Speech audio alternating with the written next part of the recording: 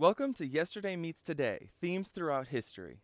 I'm Spencer Vollmer, your host and guide as we explore the themes connecting the histories of the distant and not so distant past with each other and also with our own more recent history.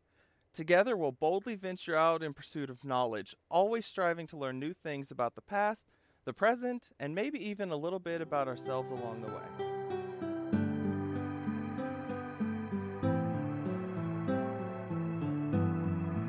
It's October! For me, this is the most wonderful time of the year. Sorry, Christmas. Appropriately for our first October together, I decided to explore the history of Halloween. Well, Halloween-ish. Societies around the world have observed celebrations that share aspects with the Halloween we know today. Those are in addition to Samhain, the original from which Halloween was derived.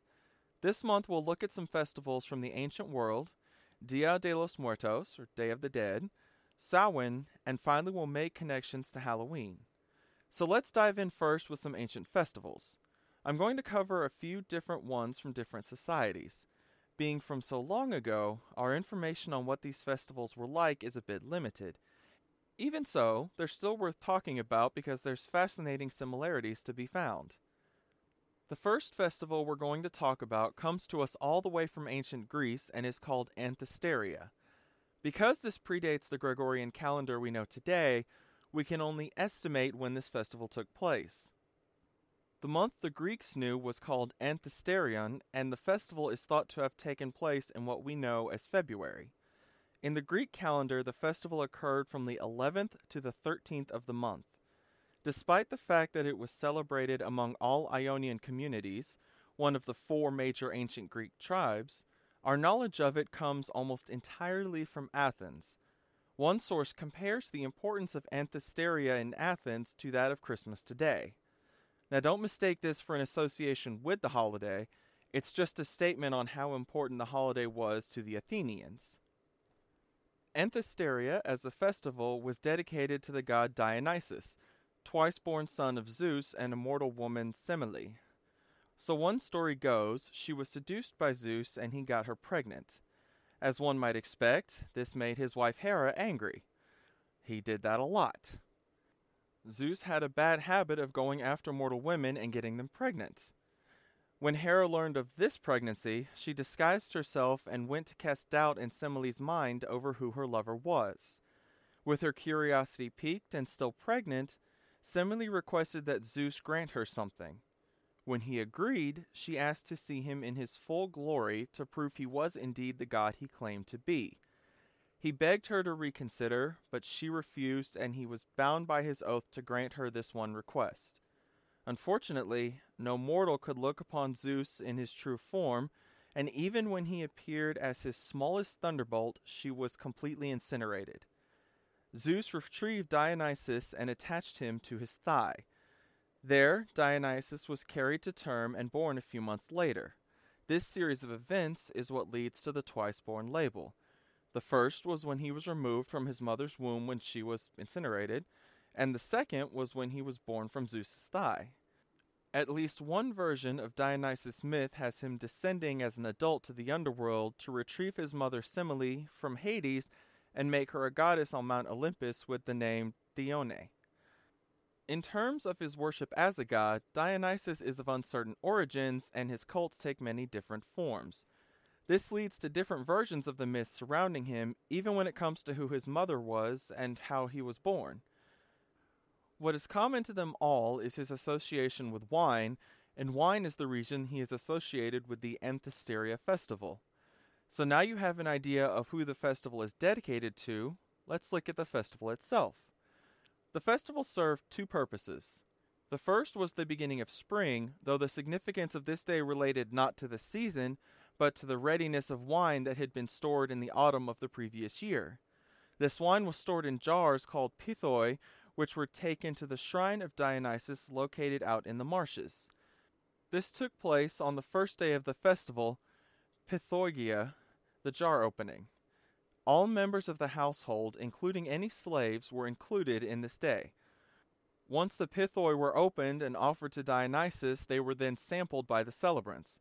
On this day, some souls of the dead, called Keres, returned from the underworld. Being that these were angry spirits who suffered violent deaths, the Athenians sought to protect themselves, although the celebratory nature of the festival seems to have been the dominant factor all the same. The second day was called chois, the pouring. People dressed for a merry celebration and gathered at drinking clubs. Again, slaves were included in the celebrations. At these gatherings, they would sit and apparently participated in drinking contests to see who could drink their 5 liters of wine the fastest. This amount was referred to as a chouse, and children were given a miniature version as a toy.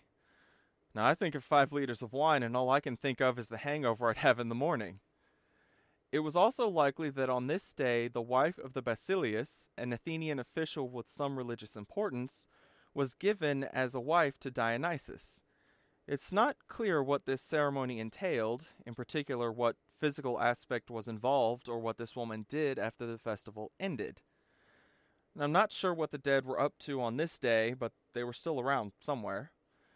The third and final day was Chaitroi, or the pots. The name appears to refer to pots of seed and vegetable bran which were offered to the dead. No one tasted these offerings, and none of the gods, Dionysus included, were involved. This food was strictly for the souls of the dead. Presumably this was sufficient to make them go back to the underworld. It seems people still celebrated on this day, but now it was the dead who became the focus. And thus concludes the Anthesteria. An interesting 3 days for the ancient Greeks. In Athens, anyway. Not a Halloween celebration, but a few aspects we can pull for our Halloween-ish theme. Now we turn our attention to ancient Rome. The festival we're going to explore here is called Lemuria. This festival took place on the 9th, 11th, and 13th of May. The Roman poet Ovid, born on March 20th in the year 43 BCE, gives us something of a founding myth for this festival. According to him, the festival was originally called Remuria and started in the latter part of Rome's founding myth. He writes that the festival was initially named for Remus, brother of Romulus, whom he killed after he founded Rome. Remus appeared as a ghost, wanting future generations to honor him. Romulus did as Remus asked and gave the name to the festival in which buried ancestors were honored. Eventually, Remuria, for some reason, changed to Lemuria. As fascinating as that is, scholars don't believe that was the case. It's much more likely that the name came from the lemurs, a type of Roman spirit. The likelihood of this theory is aided by the fact that Lemuria is a festival celebrating the dead. During this time, angry and malevolent spirits were said to be wandering in the Romans' homes and needed to be propitiated. The term means to regain the favor of a god or a spirit by doing something that pleases them. To start with, the festival skipped days for a reason. The ancient Romans believed that even numbers were unlucky. A curious superstition, the origins of which I'm not really certain. So here, for a festival intended to propitiate these angry spirits, they wanted to avoid any unlucky days. Various rituals were performed in order to successfully propitiate the spirits. I think I forgot to mention that these were ancestral spirits, not just random spirits like we saw in Anthesteria. They were connected to the people living in the home they were visiting. So these rituals were personal, not public. There was no public event to coincide with the rituals taking place all across Rome. One ritual was the avoidance of knots in the ceremony itself. They believed that knots would interrupt the flow of natural forces. At least that's the theory. We don't know for certain, but following the Roman superstitions, it does make sense. In addition to avoiding knots, they would remove their sandals and walk around barefoot while making a sign to ward off evil. This sign is called Manofica, which translates to fig hand. It's a simple sign to make. Just make a fist and stick your thumb between your index and middle fingers. Curiously, this gesture has developed in a variety of ways that are considered obscene in many countries. So when you see the example posted on social media, keep in mind that whatever meaning you may know for it, in ancient Rome it was not obscene. It was just warding off evil spirits in this festival. Okay, back to the rituals. After doing the rituals above, they would wash themselves with clean water. Then they would use 9 black beans as a way of sending the spirits away. They would either throw the beans or spit them from their mouth. As they did so, according to a few sources I located, they would turn away from where the beans landed and say, "These I cast with these beans, I redeem me and mine." It might sound strange, but it ties into another Roman superstition. They believed that beans could house the souls of the dead. The spirits would follow them, possibly being held inside them, and the final ritual involved washing 2 pieces of bronze and banging them together. Then they would say the following 9 times, "Ghosts of my fathers, go forth." And so Lemuria would conclude. I saw this reference several times, so I'll say it too. While this may seem akin to magic, namely black magic, the ancient Romans did not see it that way.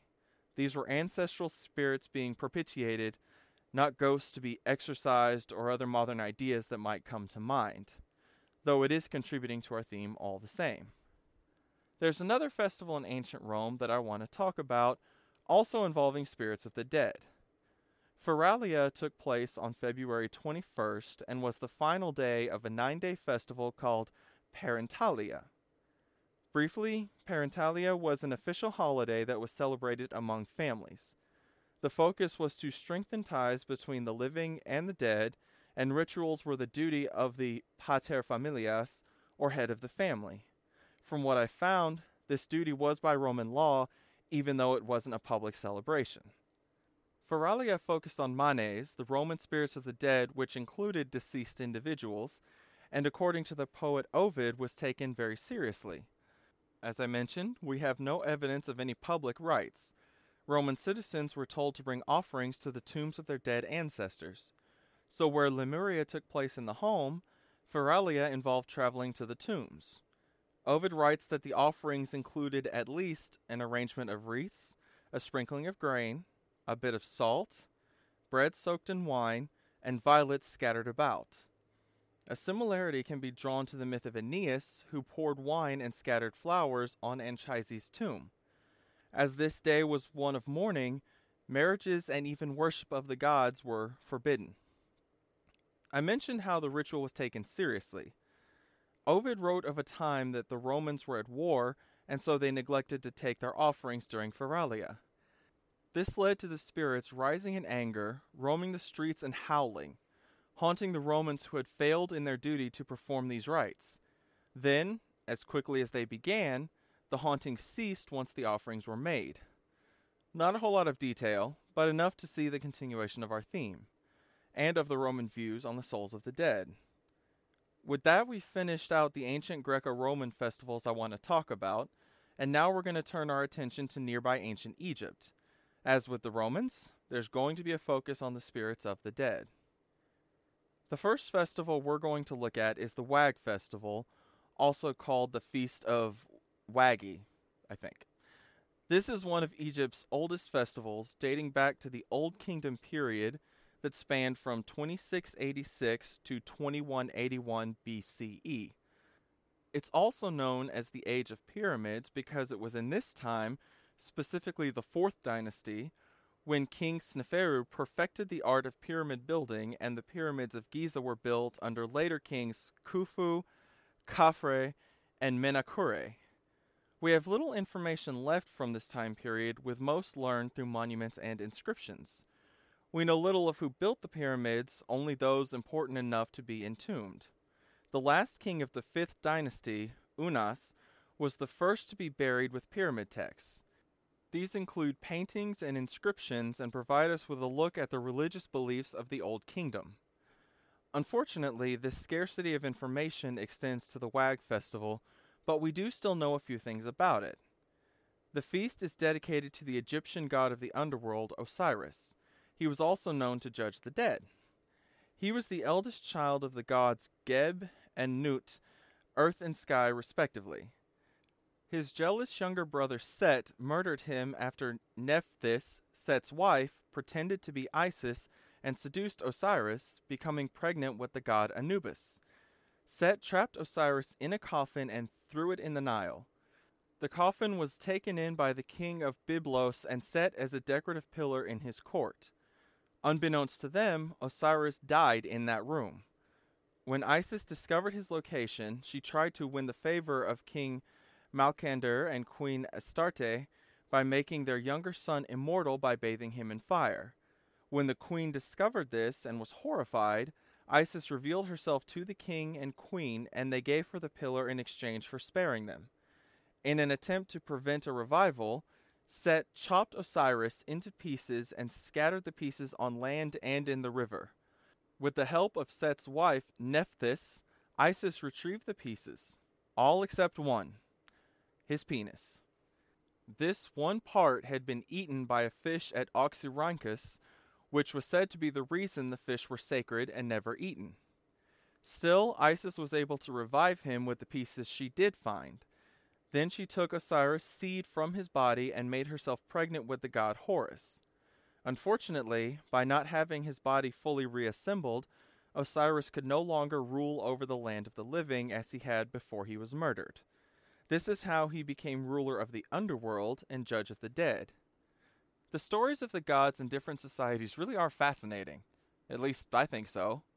Oh, and if you're wondering about that murderous brother Set, he got what was coming to him. Isis hid Horus until he was grown, at which time he emerged as a warrior and battled Set. Some versions say he killed him, most say he was just driven away and order was restored to the world. Okay, now that you know who Osiris was and why he was worshipped, let's get back to the festival. I started the story by mentioning the festival was dedicated to Osiris. Knowing who he is, it should now make sense that this was a festival meant to honor the deceased. In particular, the deceased who were on their journey into the afterlife. These weren't souls who had died and risen as we saw in ancient Rome's festivals.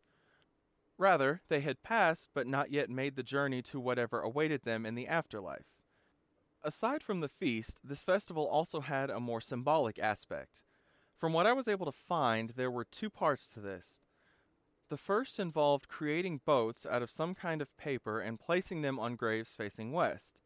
This seemed to symbolize the death of Osiris, and then later they would do the same thing on the Nile for the same reason. So this would seem to be how they honored the dead who were on their journey to the afterlife. Kind of a send-off. Though the festival itself is minimal in detail and may only provide a small contribution to our theme, I wanted to mention it all the same. Now we'll move to a more recent festival, or at least relative to the last one. The Wadi Festival, also the beautiful Feast of the Valley, was first celebrated in the Middle Kingdom of Egypt.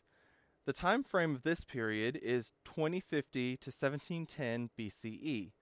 It is separated from the early kingdom by a period of political division called the First Intermediate Period, and would eventually decline into a Second Intermediate Period. Fortunately for us, more information survives from this time period than that of the early kingdom. In a way, the Wadi Festival serves an opposite purpose from the Wag Festival. Souls of the deceased are still being honored, but in this case they are allowed to be among the living. Osiris was not a part of this festival. This time, both living and dead were meant to be honoring the sun god Amun. In Thebes, Amun was part of the Theban triad, which included his wife, a mother goddess Mut, and his son Khonsu, the moon god. Interestingly, it seems they would remove the statues of these three from their temples and become part of a procession to the necropolis in western Thebes. This journey included crossing the Nile and took place between the harvest and the annual Nile flood, sometime between May and September. Among those items carried with them to the necropolis were images of the deceased. It was in this way that the souls of the dead were thought to join the festivities. This would then seem to imply that any of the deceased whose images were not part of the procession remained in the afterlife. These images were then left in the tombs, which perhaps allowed them to join in future celebrations without new images being carried in the procession. Keep in mind that last bit is just speculation on my part. I found no confirmation of it, but if I find anything in the future one way or the other, I'll be sure to let you know. Also in the celebration of the dead were offerings to the graves. Flowers, food, and drink were brought by those visiting the tombs. Remember, the idea was that the souls of those they loved were among them during this festival, celebrating with them. So these items honored them and were at the same time part of the overall gathering, of the living and the dead. Also, don't forget that the gods were present too. God of the underworld Osiris may not have been included, but the Theban triad were. The living honored the dead, and together with the dead, they all honored Amun. Once it was all done, the living returned home, and the souls of the dead returned to the afterlife. So those are our two Egyptian festivals. By now, I'm sure you see why I decided to make this episode about multiple festivals. They're interesting and worth talking about, but there's just not enough detail to make an entire episode for each one. Such is the nature of ancient history. The older it is, the less we have to study. Hopefully you've been enjoying learning what little we do know about these festivals. Now let's talk about an old festival that we know more about. This time we're traveling over to China for the Ghost Festival, also called the Hungry Ghost Festival. This festival is still celebrated today, but looking into the origins is still a bit more complicated. Cultures in Asia, India, Japan, and others all share similar beliefs about the month of the Ghost Festival. Some of these, at least in ancient India, may predate Buddha, who lived from the 5th to the 4th centuries BCE. As such, the evolution of the festival itself is uncertain. So before I talk about what the festival is, I want to explore where it might have come from so we can understand why it was important in the past, continues to be important today, and where the rituals involved came from. To find the ancient origins of this festival in India, we look to the Yulanpin Sutra in the Mahayana branch of Buddhism. For those who haven't heard the term, Mahayana Buddhism is one of the two major branches. Theravada Buddhism is the other. There is a third called Vajrayana, which can either be a separate branch or included as part of the Mahayana Buddhism. The spread and development of different branches of Buddhism is a topic well beyond the scope of our theme today, but I still wanted you to know what I mean when I say Mahayana. I'm referring to only one branch of Buddhism, and so the origins of the festival in the Yulanpin Sutra are found only in this branch. The story in the sutra centers on one of Buddha's closest disciples, Maudgalyayana. He achieved what is called abhijna, which can be translated as higher knowledge. This brought with it other benefits, namely psychic abilities. Maudgalyayana tried to use these abilities to find his parents after they'd passed and see where they'd been reborn. He was able to find his father in heaven, but no matter how he searched, he could not find his mother. So he turned to Buddha for help, and so was led to his mother in hell. An important note going forward. In Buddhism, there are many realms of hell. So when I say hell, I'm not talking in the sense of a single place, as you might find in Christianity or even the underworld in Greco-Roman beliefs. Naturally distraught at finding his mother in one of these realms of hell, Maudgalyayana wanted to help her. Because she could not do anything to help herself, Maudgalyayana was advised by Buddha to find ways to make merits for his mother. In Buddhism, making merits meant doing things that bring about good results. Offering food is of primary importance for this story. The merit was then shared with the deceased relatives and could help them achieve rebirth outside of hell. Another Chinese version of the story involves Maudgalyayana searching for his mother, only this time she is found reborn as a hungry ghost. You can see this version moving closer to the festival. In an attempt to help her, Maudgalyayana offered food through an ancestral shrine. However, the food he offered burst into flames. He tried several more times and the result was always the same. So he sought the help of Buddha, and in this version too, he was told to make merit for his mother to help her be reborn into heaven. Though this version expanded upon the concept, extending the transferred merit to 7 generations of ancestors. The belief that this merit-making was most effective when done as a community led to the rise of the Ghost Festival. In the Chinese transliteration, a translation from one alphabet to another, Maudgalyayana's name became Mulian. After this, the expanded version of the story came to be known as Mulian Rescues His Mother. Same story and same people involved, just Chinese names. Similar to what we've talked about in other cultures. So now we have the origins of the festival. Let's explore what the Ghost Festival is all about. The story establishes a sense of duty to one's ancestors in Mahayana Buddhism. The story isn't told purely in the fashion of religious instructions. In China, the story of Mulian combines the religious aspect with entertainment to convey the importance of duty to your ancestors. In both versions, this merit making is helping the living and in the process helping any deceased who are trapped in hell and unable to move on. The term for this in Buddhism is filial piety. The most effective offering of food I mentioned earlier was to be on a specific date instructed by Buddha. The offering was to the monastic community during Pravarena, or the end of the monsoon season, which occurs on the 15th day of the 7th Chinese month. I looked up the date, and this year it was September 2nd. Now, the festival itself. It was formed on the idea that, during the 7th month of the Chinese calendar, the gates of hell opened up and allowed the ghosts to wander freely on earth. These ghosts seek food and entertainment, having been neglected by their descendants who failed to offer tribute, or they were never given a proper send-off when they died. These ghosts return to earth on the first day of the 7th month and are able to roam among the living for the entire month, leading to rituals throughout. On the first day, people burn paper money, believed to be of value to the ghosts during the month. As I understand it, there is no one place to do this. Homes, businesses, temples, even the side of the road are all places this may be done. There is also the burning of incense, offering of food on the ground, and even the burning of paper fashioned to look like various objects. Houses, televisions, cars, and others. Symbolically, these are all intended to help the ghosts of the angry ancestors as they are believed to have value in the afterlife.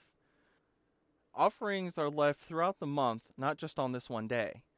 These offerings are to be left untouched, or else misfortune will be brought on whomever does so. On the 14th day of the 7th month, a large feast is held specifically for the ghosts. People bring samples of food and place them on an offering table. Lotus lanterns are then lit and set in rivers to be carried out to sea in a symbolic send-off for the ghosts of forgotten ancestors so that they may be guided to the afterlife.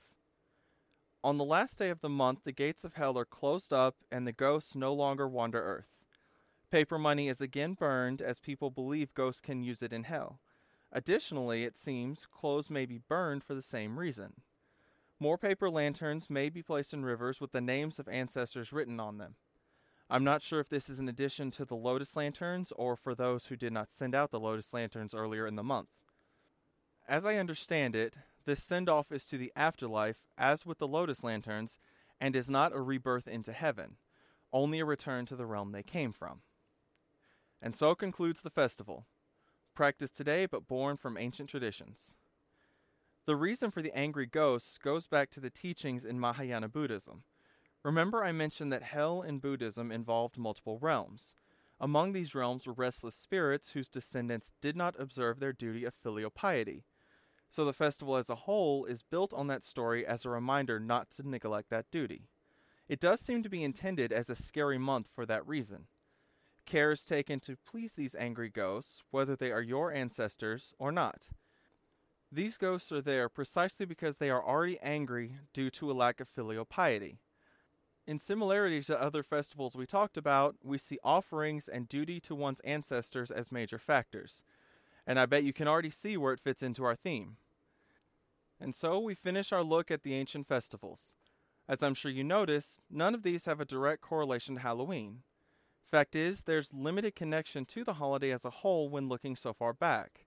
Today we were looking more for festivals that held some similarities to the ideas of our more modern holidays, which we'll discuss in the coming weeks. A little here, a little there, part of our theme all the same. We will, of course, bring it all together at the end of the month, but think on these and feel free to discuss them in the meantime.